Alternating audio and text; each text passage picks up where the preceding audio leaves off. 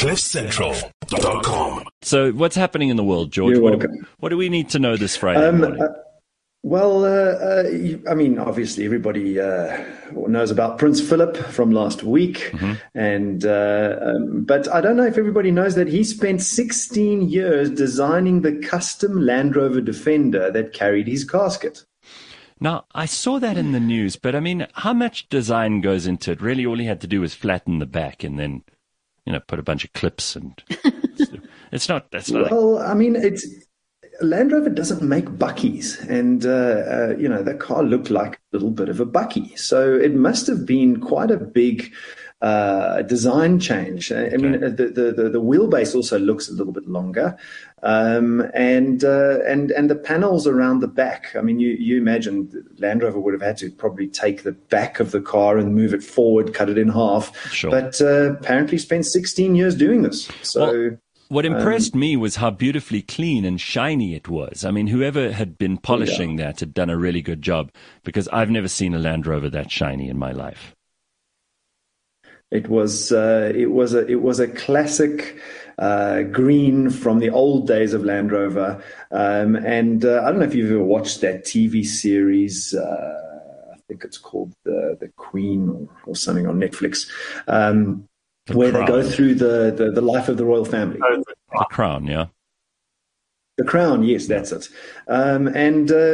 Just from me watching that TV series, seems like they like their Land Rover excursions, the two of them, across the countryside. Yeah, Philip liked them so much that he even crashed into people at 97 years old. So he liked his Land Rovers, that's for sure. And then a tire slasher, a woman in Arizona, somebody got upset with her and found her tires slashed one morning. But not only did she find her tires slashed, she also found the tip of somebody's finger lying next to the tire that was slashed. Oh, no. Almost like George, I saw this story, and I have to correct you. It was bigger than the tip of finger. It was like the first two sections. Yeah.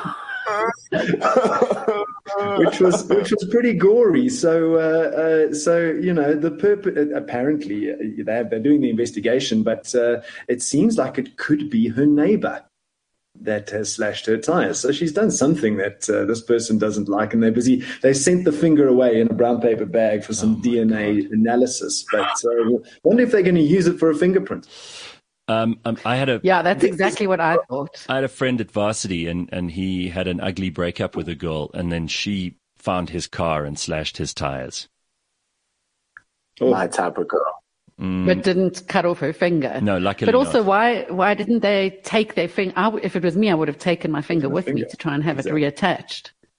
Yeah, I mean, you're leaving evidence. Yeah, there's no way you can chop off.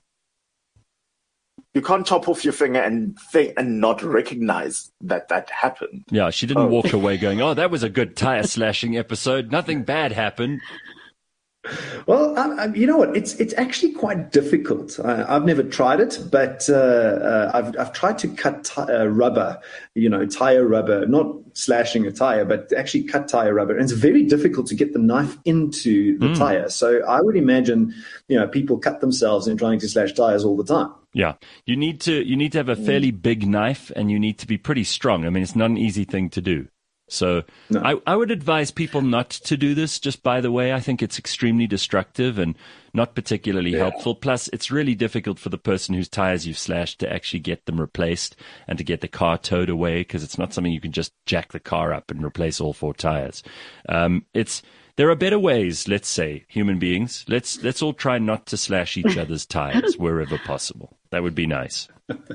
No, it's tough to slash them because you don't have the right amount of anger, and you need rage and heat and red. That's why your fingers get cut off when that rage comes. Do not break up with Sia Sangweni and let him know what car you drive. Always Uber to the destination with Sia on a date.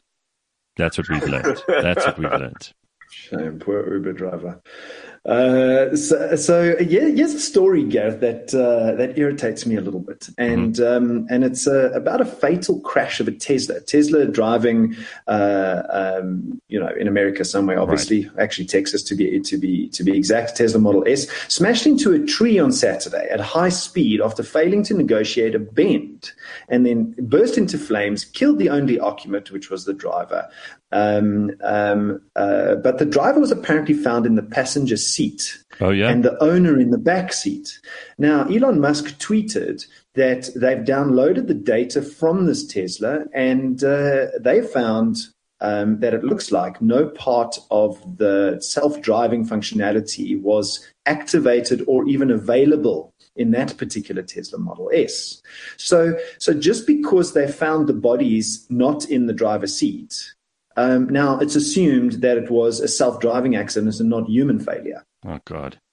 Now, what irritates you about this is probably the same thing that irritates me about it, is that this immediately makes people go, oh, well, we can't have self-driving cars because they're so dangerous, which is so stupid. It's like these 6 people who got, who got a bad kind of reaction from a vaccine. Now we must ban the vaccine.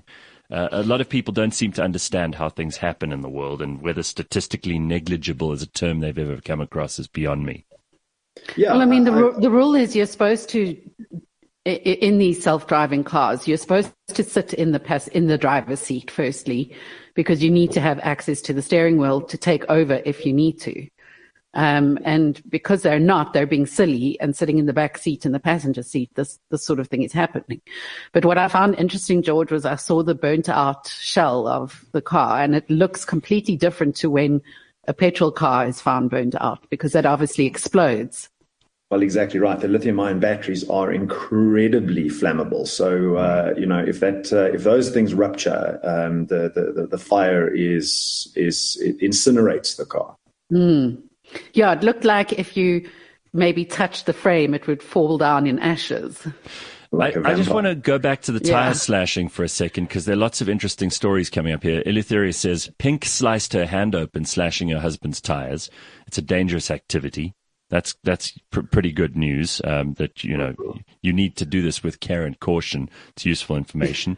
And don't do it. Listen to this story. This is from Snae Zulu. Says, when my mother heard a taxi driver had stabbed my brother, she took a kitchen knife, went to the taxi rank, and slashed all the taxi driver's tires. She did it with ease because she slashed them all.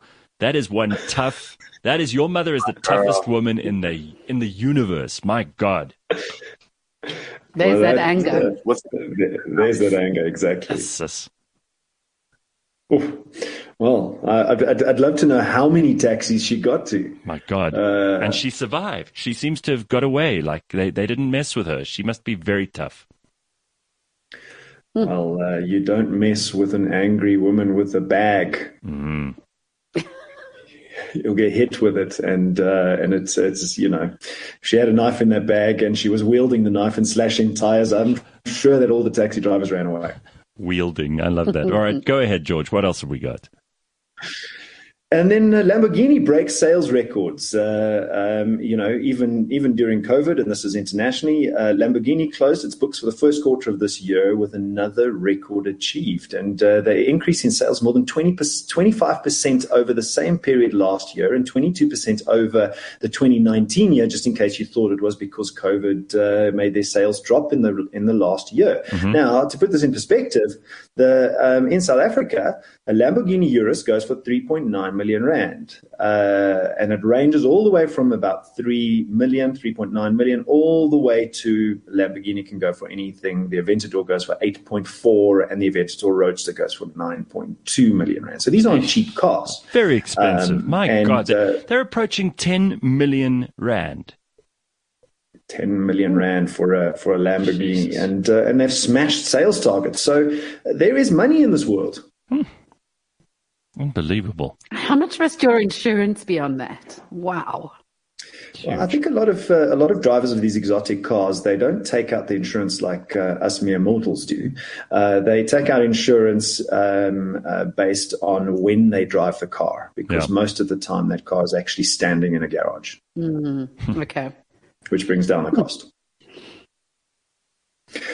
And that's it for today, Gareth. But I want to just kind of comment on before I came onto the show, you were talking about voice notes and WhatsApp. And one thing that I wouldn't say irritates me, but that I don't understand is when people phone me and I pick up the phone and they ask me, have you got a minute to talk? No, just no, you've already taken up a couple of seconds of that stupid question. Just go. I've just answered the phone. Yes, I do have a minute to talk. Otherwise, I wouldn't have answered the freaking phone. Yeah, I know. My dad leaves voice messages. My dad actually, when you go through to voicemail, he'll do that and he'll go, Leanne, Friday, 23rd April, 08:05 a.m. Please call me back. Thanks. Bye. It's infuriating. All right. On that note, 8:05 a.m. Friday, 23rd of April. That is the end of the Gareth Cliff Show for this morning. We will see you on Monday at 6 a.m. bright and early. Have a good weekend. Ciao, everybody. CliffCentral.com